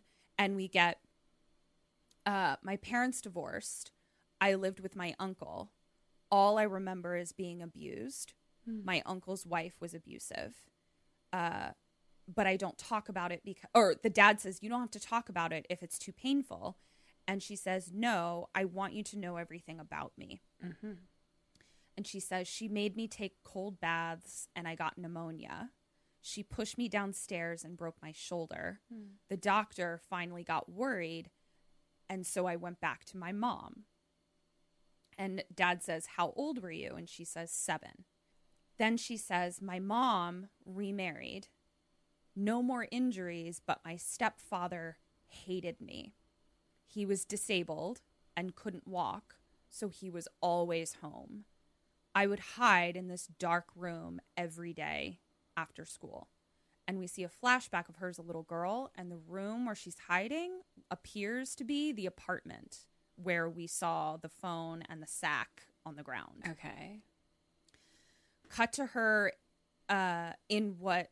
Oh, yeah, I already said that. Great. Cut to their various dinners, and we're now seeing more extended conversation. So she's like, I feel safe with you. Ballet purified my ugly feelings. She's like, it's why I didn't kill myself. She says, and he says, you've been through so much and you don't show it because you're demure. Yes. And he says, you're wonderful and I've been looking for a woman like you. And then we hear, darling. And he looks around and it's his wife. So basically what I'm learning is we are seeing flashbacks, things that we didn't get to see but aren't flashbacks of him. We're just basically, this is an information dump of things that are now being put together is all I can say. Because sometimes it was a flashback and then other times we were seeing things that I was like, he would have had no way of seeing that. So that's why I was a little confused, and I'm going to kind of post-mortem what this whole scene was supposed to be. Okay. But regardless, it's information that I'm giving you now. So that's all you really need to know. He looks around. It's his wife. And she's like sitting at the next table. So like this didn't really happen. And he introduces Asami to his wife. And his wife says, don't marry her. And the dad says, she's very nice. And mom says, no, not her. And then we hear, darling. And this time it's Asami saying darling to him. Now we cut to Asami and him in her apartment, and she violently charges at him and takes his pants off and starts violently blowing him. Okay. And he's like into it, but also this is aggressive. Mm-hmm. And then he looks down and it's not Asami anymore. It's his secretary. And she's like, you made love to me and then it led nowhere. Then he looks down and it's Asami again. Then he looks down again and it's his son's girlfriend. And he like throws her off of him. Okay. Because he's just like, and he throws her off. And then he trips over the sack in the middle of the room. He walks over to it. He kicks it. Nothing. So he opens the top. Bad jumps! And a man, quotation marks, starts crawling out of it. Okay. Question 10. What do you do? What does he do? This is not a trick question. Is this happening or answer? So that's answer as if it's happening. Okay. Answer as if it's happening. I'm gonna get the fuck out of there. I'm gonna throw the phone at him and get the fuck out of there, hand in hand. Love it. 1 point for you. Yes, please leave. He just kind of is backed up against the wall, like in shock, like holding his hand over his mouth, just like can't move, and is like totally freaked out as this man starts crawling towards him with no feet, just Frankenstein nubs, 3 fingers missing off of his right hand. So all he has is like the ring. He's just got the ring finger. That's it. And so like it's just him like with his ring finger pointing at him, no tongue. And he's just like, and the dad is like losing it. And then we see Asami behind the dad, and she's barfing into a dog bowl. Okay. We then see outstretched finger man hand, and he's just like, what are you going to be for Halloween? Oh, I'm going to be outstretched finger man hand. Yeah. Hey, don't take my idea. So then we have a flashback to the men at the bar, or the man at the bar at Stonefish talking about extra parts found. And we're like, oh yeah, that's who they belong to. Cut to inside the man's mouth so that we can just be really sure there's no tongue in there. No, thank you. And I'm like, I knew there wasn't a tongue. I got it. I got there. And then Asami comes over with the dog bowl of barf and puts it in front of him, and outstretched finger hand man just starts yum, yum, yum, yum, yum, eating up the barf. Blorf. Blorf is right. Okay. So now Asami is a little girl, and now it's footless wheelchair man is behind her, and he falls to the ground with 2 of those fire sticks and is crawling towards her again. Mm-hmm. And it's a flashback to her dancing. He's yelling at her to keep dancing, and he burns himself, like to be scary, being like, keep dancing or I'm going to do this to you. And then crawling towards her again, and this time it's her adult legs spread, and he says, good girl, and burns her. Fuck.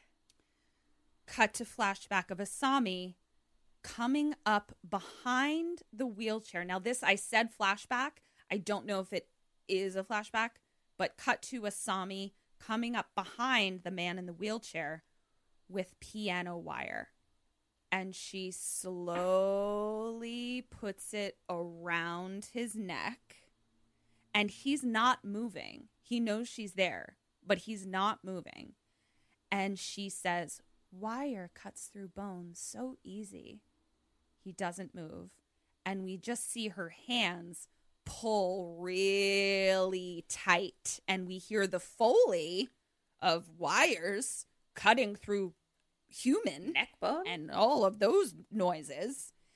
And now we just see flashes of the housekeeper like doing it with the sack man on the stairs with outstretched finger hand man. Oh no. And then a flashback to setting up the audition, and now back to Dad like falling to the ground, like seeing outstretched finger hand man eating his barf bowl. And then we cut back to Dad finishing his fall to the ground. So it was like, whoa, wow. He flops to the ground. Right. Cool. And he's awake, but he can't move. Oh, fuck. So then we hear someone in the kitchen, and it's a Sami with a whole bunch of accoutrement. Like if a old-timey surgeon was like a steampunk style surgeon. That's kind of her vibe. Cool costume, honestly. You can be outstretched finger hand man. I'll be steampunk Asami surgeon. Okay. Is it kind of was it American Mary? Yes. Ish. This is more like brown leather and buckles. Okay. Kind of look. Okay. And like black gloves sort of thing. So she's like putting on all her shit. In the flashback, we saw the final pull of the things, and the wheelchair man's head just like rolls away. Okay. Forgot about that part. And so she's putting on her accoutrement, and then we see a flash of the dog with his head twisted off, but it was really quick. And I was like preparing myself. I was like, they're showing this dog one too many times. Like they're trying to get me attached to this fucking dog. So now she's in the living room. Dad is on the ground, can't move. And she's got her old-timey doctor bag. And she has a needle, like a syringe. And she says, "You're paralyzed. Your nerves are awake, but you can't move. That way, your skin becomes very sensitive to pain." And she goes over to him, and she pulls his tongue out of his mouth, and she sticks a needle through it. And he's paralyzed, but he's in so much pain that like his body is twitching. Like he's like, fuck. And he can still like make noise out of his mouth. Right. So it's like all the bad parts of being paralyzed and not like the parts of being paralyzed that you want, where it's like, I can't feel anything or I'm asleep. Oh, I was like, what parts of being paralyzed do I want? I don't think any, but not knowing. I see what you're saying. Yeah. The parts of paralyzation that I want is like not nothing knowing. is numb. Yeah. And then she like rolls him off the rug, lays down a tarp, and rolls him back onto the tarp. Okay. And then she kneels on him, like across him, her legs on either side, and she starts cutting his shirt off with these scissors. And she's saying, "So you call a bunch of girls to the audition, don't give them the part, and then ring them up and have sex with them." And then he takes a needle, like a little, like what looks like not apothecary. I'm having word problems. Acupuncture needle. Looks like an acupuncture needle. And she like pierces it into his skin, and he like jumps, like his body involuntarily like convulses because it's so painful. And she's sticking it into like his abdomen, and she just pushes it deeper and deeper and deeper. And the subtitles are her going deeper, deeper, deeper, deep.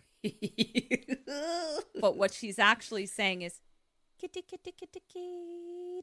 And then she gets kitty, kitty, kitty, kitty. Kitty, kitty, kitty, kitty. And she's smiling. Fuck. And she says, all words are lies, but pain doesn't lie. When you're in pain, you see your own shape clearly. And then we pull back to see like just a ton of needles in his abdomen, just like needled all over the place. Mm-hmm. And she smiles. Ugh! Okay, so she's like knees on either side of his pelvis, right? And then he's got dozens of needles in his abdomen. And then she just scoots up so that she's like kneeling now, like on his abdomen that has a bunch of needles in it. And I was just like, ow! And so then it's another needle, and she's smiling, And we don't know where she's sticking the needle now because we're just seeing her face going, kitty, kitty, kitty, kitty, kitty, kitty, kitty. And I was like, the folly is off the charts because we just have her, but then we just have of whatever the fuck she's sticking it into. Shit. And I just wrote, is she sticking them in his eyes? Like, it looked like she was sticking them in his eyes. But then it pulls back and it's like, still bad, but just like this really sensitive part right under your eyes is where he's got like a dozen fucking needles. Eesh. And she says, only pain can make you see yourself. Only pain can show you who you truly are. And then she says, your son, Shingiko? No? She says, if he suffers, you'll understand much more clearly. No. I wrote, don't touch him. I think he's able to like kind of sort of say, don't touch him. Yeah. And she says, see, you love him too. You said you'd love only me. And I'm like, oh, this bitch nuts. Bitch. Oh, shit. She says, I don't want to be just one of them, one of the people you love. She says, I give you my entire self, but you can't give me yours. And as she's saying this, she has these shackles that are being tightened around his feet, his ankles. And she says, if you have no feet, you can't go anywhere. Then she pulls out that piano wire. Oh, fuck. She says, it cuts right through bone. And so she wraps it around his left foot, and she's just smiling. She's just having the time of her life. Yeah. She is living her best life. Good for her. And she just starts sawing Hereditary on the neck style. Smiling, just having a blast. Oh my God, it looks like I'm just jerking off 2 dicks. I'm gonna do this. Just yay for sawing off feet. And cut to us seeing old Piano Man, like she's clearly thinking of this, in his chair, just like jerking off as she's dancing. Ew. It's bad. So now we see the perspective of what she's doing through the window of the house. And she just like finishes chopping off his left foot and picks it up and just chucks it at the window. And it just leaves like a splat on the window. And then she starts putting the wire around his right foot and just starts sawing. But then stops. She hears something. Son is home. And she like goes to her bag real fast and like gets a needle. And the son is just like talking. Like he just walks in and he's like, hey dad, my friend got sick. So I'm home. Question 11. As the dad, what do you do right now and what does he do?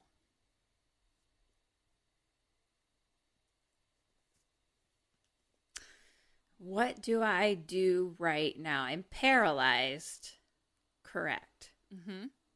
I think, what do I do? I'm paralyzed. I need to save my son. Fuck. I'm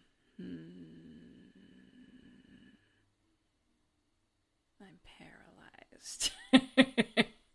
I Correct. guess I guess hand in hand we're both going to try to make any noise that we possibly can and say get out if we can, any type of sound towards him. Yeah.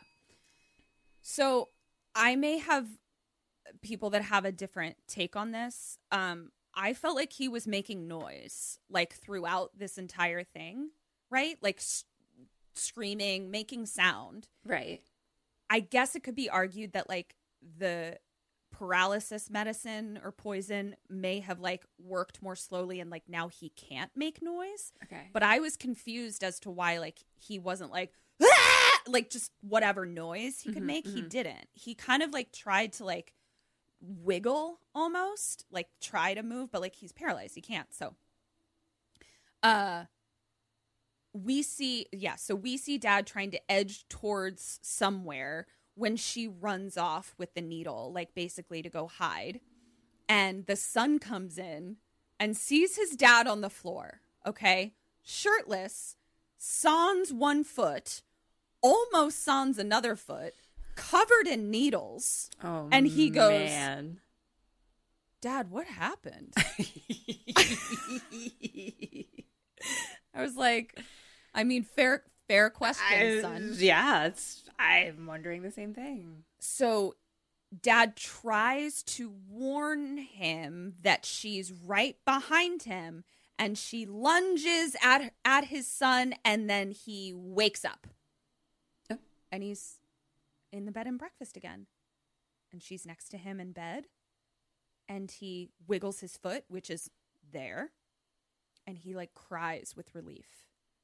What? Cut to him in the bathroom of the bed and breakfast, and he like splashes water on his face, still super freaked out. And she's just sitting on the bed like a creep looking at him. And she's like, what's going on? And he turns, and she's just looking at him, and she's like, what's wrong? Are you all right? And he's like, yeah. And he goes back and lays down in bed with her. And she kind of like crawls on top of him, like to snuggle him. And she's like, I've decided to accept your proposal. And he says, my proposal? She says, I can't believe it. Am I allowed to be so happy? Out of all the girls that went to the audition, I must be the luckiest. I didn't become the heroine of a film, but of real life. And she's laying on his chest, and he's just staring up at the ceiling, and he falls back to sleep. And wakes up in his living room, paralyzed and covered in needles. No, damn it! Take me back to the B&B. And he wakes up like right as Asami is like charging his son from behind, and the son ducks right at the last second, and he's just like, "Who are you?" I fucking love the son. And she now has this little spray bottle, like it looks like mace, and she just is going spritz with like a smile and like walking towards him. Spritz. And he's just like, She's so creepy. So fucking creepy. And so he runs up the stairs. Oh, there's my running again. Running again. He runs up the stairs, and he like kind of trips. So when he gets to the top of the stairs, he's on the ground. He's fallen. She's running up behind him, just spritz, spritz, spritz, spritz, spritz, and starts just like really like spraying him down. So you're on the ground, right at the top of the stairs, and she's now kind of like over top of you. Yeah. Like coming down on you. Question 12, what do you do and what does the son do? Kick that bitch down the steps, hand in hand. Yes. Double ding. Yeah, he just puts all of his fucking force into his legs and just sends her flying down the stairs. Hell yeah. Cut to her at the... Oh, I have to give you points. Hold on. Don't forget me points, bitch. Cut to her laying at the bottom of the stairs. Eyes are open. And her neck is like, like her neck is exposed. And then we saw the grossest shit I've ever seen that I didn't even know was like the grossest thing I've ever seen. She's not fully dead. She's like almost dead. So we see her swallow. But we hear and see what it sounds like to swallow with a broken snap neck. And so like the bone we now see is like not where it's supposed to be. And so it like moves and like cracks. And she's just like, gulp. Gulp. And I was just like, gross. Soup's gross. I hated it / loved it. And now dad is like kind of wiggling, like looks like it's maybe wearing off a little bit because he's managed to kind of like wiggle so that he can see the bottom of the stairs. And he sees that she's dead. And the son comes over and is like, Dad, are you okay? And I'm like, kid, he's not okay. His foot's like, by that window over there. Yeah, I'm like, you don't need to stop at Dad first to see if he's okay. You can just go straight to the phone and call 911. Yes. You can just do that. So then he goes and calls the police. All Dad can say is call the police. Like, even paralyzed Dad is like, I'm idiot. You go call the police, please. No, son, I'm not okay. Please call the police. I'm absolutely the opposite of okay, bud. So, hey, buddy. No, I'm not doing too great. Would you mind just getting some help for me? Thanks. Yeah, you could just give him a little ring-a-ding-ding on the phone. That'd be so great. So, son's on the phone. He's like, my dad is badly injured, and so is the woman. Mm-hmm. And he's like, his foot is severed, and the other one's bleeding pretty bad. I fucking love this kid. And we now see... What? It's like, your dad is about to be extinct. Like all of your friends, the dinosaurs. Boop, boop. So now I don't know if I think he's hallucinating this. Okay. So we just see her face looking at the dad, and the dad is looking back at her, and we see her just quietly saying what we heard her say before. You may think I'm a clingy type of woman, but I've been waiting for your call. I've never met someone so warm and comforting. It'll be hard to get over, but you'll find life is wonderful one day. That's why we all carry on with our lives. Mm-hmm. Cut to little Asami putting on point shoes in a dark room. Mm. The end. Yeah. Wow. Audition!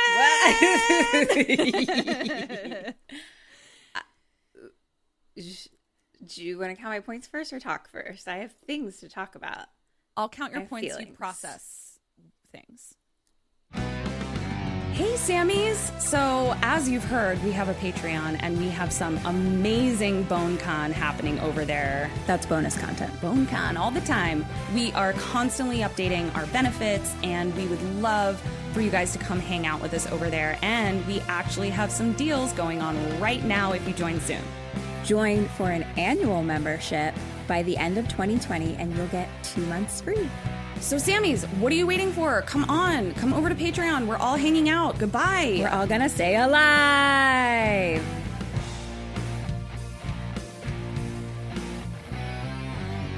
Really good birthday score, Burnsy. Yay! For Dead or Alive, you got 2 out of 6. Well, sure, right. But for your questions, you got 20.5 out of 24. Oh, hell yes. For a total of 22.5 out of 30, bitch. Boop, motherfucking boop. Yeah, you booped all over this China shop. That's great. Really good. Yeah. Okay, so tell me your thoughts. Gosh, okay. I guess, okay. I mean, I don't see it as feminist or misogynistic. Mm-hmm. Do you? I think... I didn't see it with my eyeballs, but, like, I see it as, like, abuse. Like, she was clearly abused. I would think is what it was telling us. I saved the article. Basically, as soon as I saw that line, I was so fascinated by it that I was like, I'm just saving this for the postmortem. Like, I'm going to read it. Yeah. I want to get Kim's, like, take on it, and then we'll sort of, like, discuss in the postmortem. For me, here's what occurred to me. It's misogynistic in the sense that, like, women are supposed to be something, kind of all this stuff we talked about, where it's like, right, almost like marriage is being, like, arranged, where, like, the women have very little say in the men that they're marrying. And then the sort of, like, woman protagonist ends up being crazy because she was unrequited, kind of, like, possessive. Like, it just, women were the prize and the monster. So it was just, I could see the misogyny there. And then the feminist aspect, the idea that like it was that the character of Asami is like a rebellion against the very patriarchal societal structure of Japan. Yeah. I see both of those things, but like on a human level, it seems like she was abused. Exactly. And that doesn't like excuse people's behavior. Like that doesn't excuse you being a serial killer, but like it does like, you know what I mean? Like, yeah, it seems like she was abused and now she's abusing others. Yeah. So I'm looking forward to what I want to do in the postmortem is like look at what the director's message was. Like what they were and writers and stuff. Like there's definitely like misogyny and feministy things in there. But I the part that I don't know is like the misogynistic parts. Is the director commenting right yes, or is he giving us a slice of life of how it is in Japan? And that I don't know. That's a good point. Yeah. So, but yeah, it was, I mean, it's beautiful. Like the film is gorgeous. I want to watch it. And then the other thing that I had a little bit more trouble researching, so I'll have to really dig in for the postmortem because it wasn't readily available to me, is like even the way that the plot is written on Wikipedia. Feel free to chime in, Sammys, if you know. I found it very confusing where I was like, how is he seeing the outstretched finger hand man eating barf bowl? Right. Yeah. That's why I was confused about like that because I'm like, well, that's the part that explains that she was kind of what happened to her. But then like, how is that? Why is he in the room? Is he imagining that? Like it? So because then it clearly was like hallucinations on his part where he's like, it's Asami blowing me. It's the maid blowing me. It's my son's girlfriend blowing me. It's my secretary. Like, so I was like, that is his personal experience, but it's happening in her apartment with outstretched finger hand man eating barf. Right. So is that all in his head? But we know that she does do that because she then proceeds to remove his feet. Right. Like, her behavior does not suggest to me that we could put it past her to feed outstretched finger hand man barf out of a bowl while keeping him in a sack. You know what I mean? Like that seems. Do we think that he was record executive guy? Yeah, he was. So he'd been in that fucking bag for 18 months. Fucking kill me. Yeah. Literally kill me. I don't want your barf. I don't want your barf. Let me die. Yeah. Let me die in peace in my bag. In my burlap bag. my burp smack. Just let me die in this burp smack. Yeah. Wow. Lots to talk about. I don't know. It's always hard to write after I hear it all. Like I feel like I always, after I process for a little bit, like I have way more going on about it. Yeah. Well, I'm excited to talk to you about it in our postmortem when we do it because I think there's going to be a lot to talk about. Ooh, so. Maybe I'll try to watch it before then too. Yeah, please, because I would, especially that one part, I would love. Maybe you missed something because I'm taking notes, so it's like I don't know. Did I miss something? So happy birthday, Bernsey! Thank you so much. Thanks for doing my choice. You're welcome. So excited. You're my favorite boop boop bowl in a china shop. Oh, you too. That was. Yeah. Soup's fucked up and so much fun. I know. I guess anything else? We have a live show on the 12th, which we told you about. Come join our Patreon. We talk about all of the movies that we do, and we're going to be talking about this one.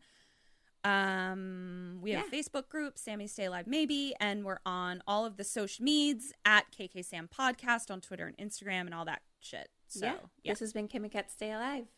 Maybe. So until next week, stay alive.